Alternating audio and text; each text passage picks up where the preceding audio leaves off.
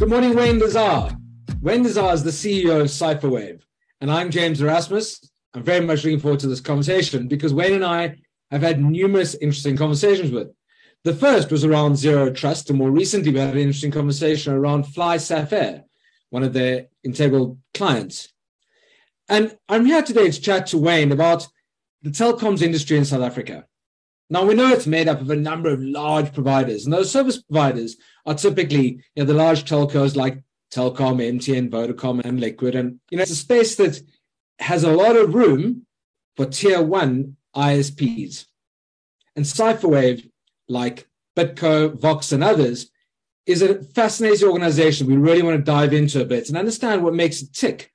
So, Wayne, thank you so much for joining us today. I know our listeners are fascinated to understand what has made Cypherwave tick since you launched 13 years ago, and we'd really like to see under the hood. So thank you for joining us. James, hi. It's a really interesting analogy about seeing under our hood, but great to be on another podcast chatting to you, and really, just happy to answer any questions you may have about the business. We believe that, by sharing and exposing what we're doing and sharing information out there, it makes things better understanding, better for other players out there who may be wanting to know how they can do things differently. Brilliant. And Wayne, Cypherwave Networks is the holding company. What is it made up of?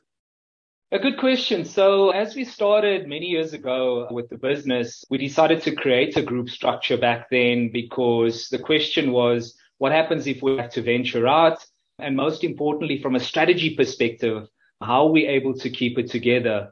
So our parent company is Cypherwave Networks. It holds our operating license from ICASA.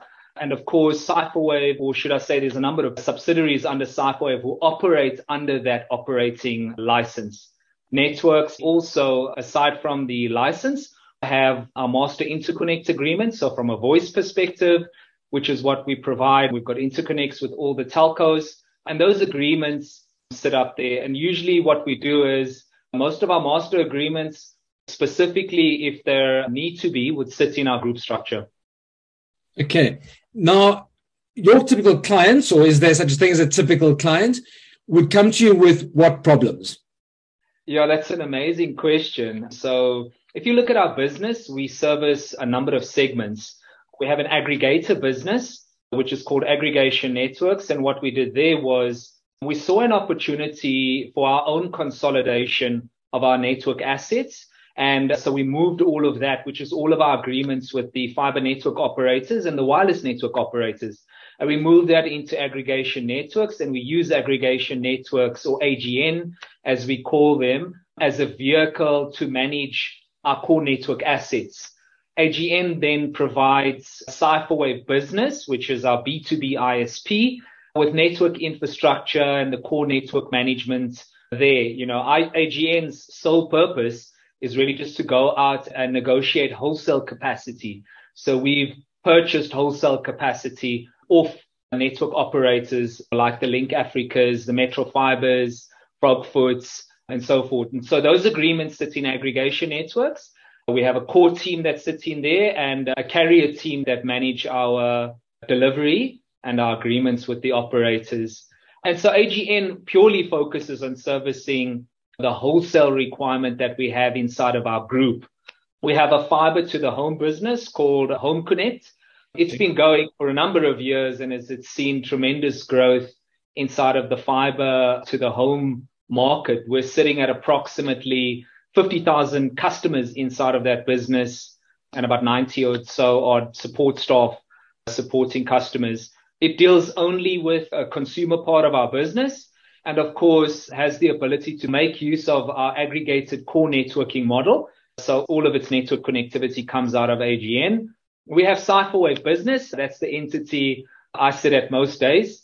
It's our B2B operations.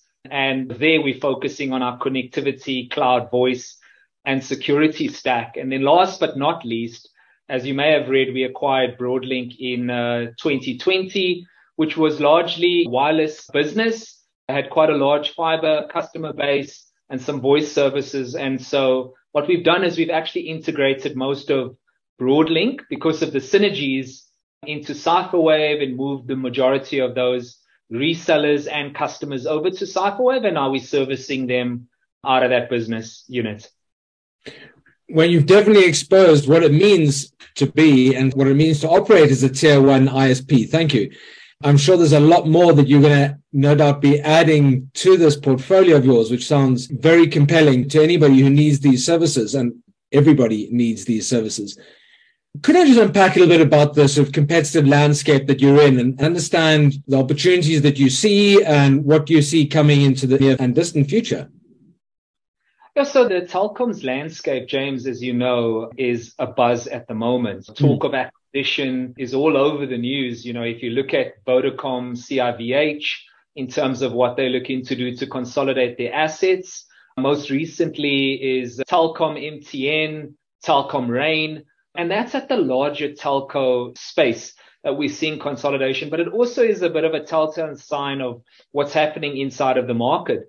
You know, the fiber landscape from a connectivity perspective has been exceptionally busy over the last 5 to 8 years with operators building out largely. So there's been a significant amount of investment in the fiber space, both in the fiber to the home as well as on the business to business fiber. You know, if you look at it, OpenServe's been building out a lot of its fiber competency. DFA for the last 10 years has really been building out that network.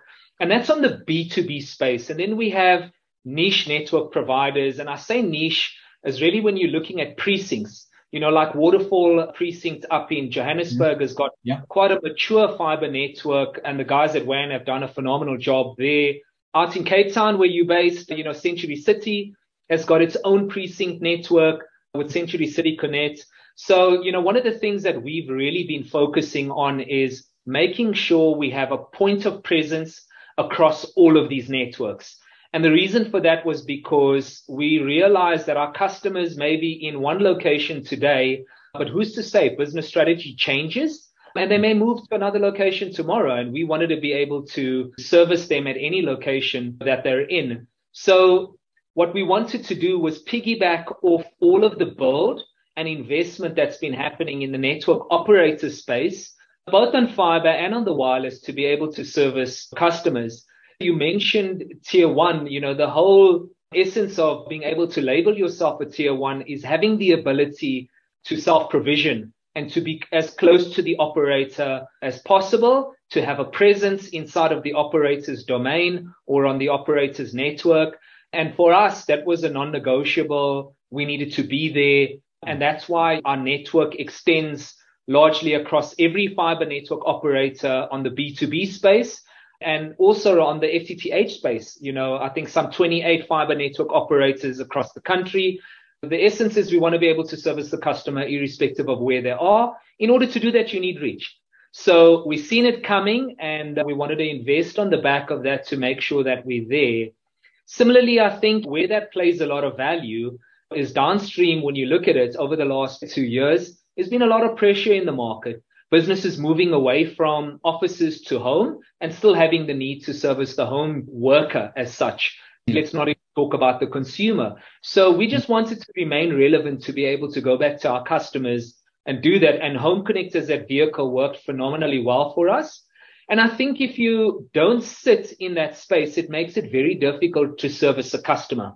So what we're seeing is at a bigger telco level, the addressable customer market space is diminishing. Hence, you're starting to see network operators consolidating. Why would Vodacom want to go and build where DFA is? It's an exorbitant cost, upfront capital cost to do that. Whereas if the infrastructure is already there, why not partner? Why not create synergies? And largely, that's what we're starting to see happening in the market. Frogfoot's business model was built on the back of DFA's network until they got to critical mass to be able to start building out their network. So I think a lot of the operators, if we start there, saw that at some stage they're going to start out in areas where there wasn't a big competitive play, but they would get to a meeting point where infrastructure is overlapping. And of course, that's going to ask the question, do you duplicate build or do you create partnership synergies to be able to service your customer? And I think that's what it's about. It's about being able to maintain and service the customer wherever they're at. When I'm very much hearing the importance of your company group having these synergies and how the different elements of your business complement each other. And I love how you're now weaving in the importance of partnership and different competitors complementing each other in this space in order to not necessarily reinvent the wheel, but also, as you rightly say, not duplicate efforts. Because at the end of the day, I understand that you are all about value creation. Talk to me a bit about what value creation means inside Cypherwave. That's a very important question, and one of the things that actually leads the decision making inside of our business. And the way we look at it, really, James, is the ability to go back and have multiple conversations with customers and partners where it benefits their business. So when we look at value creation inside of Cypherwave, we look at each of the business units. So from an aggregation perspective, having the ability to go to a smaller ISP and sit down with them and expose what we've done and opening it up to them to have an option to get access to that network. So to be able to do what we did in aggregation network, it requires firstly a lot of commitment. You've got to go to providers and make upfront commitment and buy wholesale capacity from them in order to get access onto their networks. And so when we talk to, and it's not so much customers, it's partners. So in some instances, we're servicing other ISPs and we're giving them an ability to leverage what we have in aggregation networks, at a wholesale level, because their customer enjoys buying services and working with them. They have that relationship. And so they realize in order to make sure that they maintain that relationship, they may not want to go and sign a massive wholesale agreement. So we give them that ability to get access to that network at an agreed commercial model that benefits them. And for them, it benefits the customer as well because it's commercially viable. In the instance of that example, James, that's where we believe we're creating value, because when we sit down with our partner ecosystem and other ISPs, we're all very much aware of what the operating costs are. And so the commercial model is a very quick discussion around it, but it's about where can we help you with our reach so that you can service your customer. Inside of Cypherwave, it's slightly different because in that business, we have a B2B approach. We've got some amazing partners in there and organizations that are managed service partners. So they manage customers' LAN networks and they manage customers' cloud infrastructure. And so their core business is not in the infrastructure layer. So where they come to us is saying, we manage our customers' networks very, very well. Our customers don't want to go and engage and create another vendor inside of their organization to manage. They want us to manage it as a one-stop shop for them. However, we want to partner with the right organization that is tied to our value system. A lot of organizations talk about the ability to be nimble. I don't think it's an issue about buying a service when things are all going well. It's about what happens when it breaks. How quick are you to respond? How accessible are your team? How accessible are your executives? Because we have a customer whose business is burning because the service is not available. And how can you respond or react to that? In that instance, James, we believe that value creation in Cypherwave is about the fact that we work very closely with a lot of our partners who have the responsibility of managing our customer services, and we understand. So what we do for them is we give them direct access to our most senior teams so that they have that direct line to be able to speak to the technical people. In most instances, they're all very technical as well. So, they want to be able to, in an instance where there's a problem, feel that they can pick up the phone to somebody on that side and say, hey, my customer who is a retailer and they sell cars and their telephone system is down. And we understand that that means hundreds of thousands of rands in lost sales. So that's why we give them access. Most organizations would say, no, you have to follow the normal fault logging process. And whilst we have the same, what we do is offer them additional value to circumvent them having to go through that process in a P1 incident scenario. On the fiber to the home side of things, it's slightly different. value creation there is we unfortunately can't give all 50,000 customers access to our execs. And trust me, we would love to be able to do that, but it's physically impossible. So there, what we've done with our team is we've looked at how can we create a better service experience. And there, what we decided was it was technology. Technology would be our leader to be able to help us support the scale. So we built a lot of automation in that business, from our ordering process to our communication systems and ticketing systems that are all interwoven into a single application. We give our customers the ability to choose what technology is best suited for them to engage with our support team. So you can talk to us via a Home Connect app. You can talk to us via WhatsApp. You can give us a call. You can send an email. It's whatever suits you at that point in time. And we bring it together by making sure all of those technologies I've just mentioned actually talk back to a single system that we can actually measure our team's interaction with those 50,000 customers. When these dynamic solutions are definitely what customers are looking for right now, whether it's, as you rightly say, the consumer or the B2C model, the B2B model, either way, there's definitely an opportunity here where you can co-locate, amalgamate the different services you offer, but package it under one brand, which you've done very successfully, and also give the end user peace of mind that they've got that dynamic flexibility and all the different services and solutions that you could perhaps bring to them. But also, you've been able to scale your pricing. Pricing is something that everybody's talking about, price. Yeah. Where do you come in that conversation?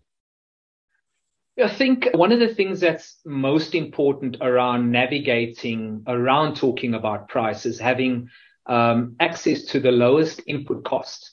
Now, inside of our business, we've made sure in our core offerings that we have, is we've made sure that we've invested heavily in it. So on the networks, as I mentioned, we've invested heavily by dealing directly with the network operators to be able to get to the best possible input cost on price. From a voice perspective, it's exactly the same. We direct interconnect with all of the telcos, and that gives you bargaining power to be able to sit down with the customer and not be afraid to have a price discussion. On the cloud side of things, again, invested heavily on our cloud infrastructure. As you know, we operate a data center. So again, having the ability to work as close to those input costs give you the flexibility to sit down and the confidence to sit down with the customer to be able to have a price discussion. And so that was one of the key things for us in terms of the core dependencies or core offerings that we have. I think beyond the price, James, we've always tried to make sure our focus is on value creation. We found a lot of customers post the sale of any service is where the true relationship and friendship is tested, is when things don't work. And for that, we require a number of things. It is the relationship. It's the ability for us and our teams to engage with our customers and our customers to trust that we have their best interest at heart. That yes, whilst we have a number of other customers, we have spent the time and effort to understand who they are and what it is that they require from us. So price is important. The way we try and work towards that is upfront, be able to get to a point where we can talk to a customer and make sure that we're at a meeting point where they comfortable. Any of our costing is commercially viable for them. And once we're beyond that hurdle, which happens quite a lot, we then very quickly move to, well, this is what our engagement model is like. This is how we're going to support you post the purchase process. And Wayne, I'm going to jump to a bit of an offer that you made the other day, which was to say the solution that people are looking for often requires technology, always requires technology, but often actually requires that human intervention behind the technology. And I love how you've led to this point in the conversation, talking about the company structure, the opportunities in the market, what the consumer's needs are, but really importantly, identifying that the need is often associated with price and risk, whatever that risk might look like. And an offer you've made is to actually invite people to come and meet with you. Cypherwave is situated at Waterfall Office Park in Midrand. And it's a wonderful place to go and have a cup of coffee and actually get to know Cypherwave and the team there and be reassured as to what those services might be that are probably going to answer your need and address a problem you have as a listener. So I put it out there. Go knock on Wayne's door. Yeah, James, I mean, I think we laughed off about it. And the question was, what happens if we have a Black Friday type of scenario with tons of people rolling into the door? And like I said to you, my response is, business is about people. We have an amazing bunch of people inside of each of our entities, be it in Cypherwave, in Home Connect, in AGN is mostly the core infrastructure team. But of course, our business is about people. I think, being one of the younger operators inside of the industry, we've learned a lot over the last 13 years. And like you said, from our perspective, we're really excited to engage, to have discussions around opportunities, and really just to expose what we've done inside of our business. So to echo your sentiments, happy to have a chat. And our doors are open. We're a people-led business. We're sitting in what I call a somewhat semi-post-COVID environment. We're a lot more relaxed around it, although I did warn you, James, that we have very strict access control protocols, which I'm pretty sure once you're beyond, we'll be able to shake hands and have a coffee, but absolutely welcomed you echoed the sentiments of the invite. Thank you, Wayne. I certainly have had a peek under your hood, and I'm very pleased to understand a lot more about what it means to be an ISP at Tier 1. And I'm very pleased to see how you position yourself within this really interesting industry of telco and the opportunities that it offers, but the solutions very importantly. So from me, James Erasmus at Tech Central, Wayne Dezard, the CEO of Cypherwave, thank you very, very much for your time. Thanks for your insights, and we really look forward to that cup of coffee together. Great chatting to you again, James. Take it easy. Thank you, Wayne.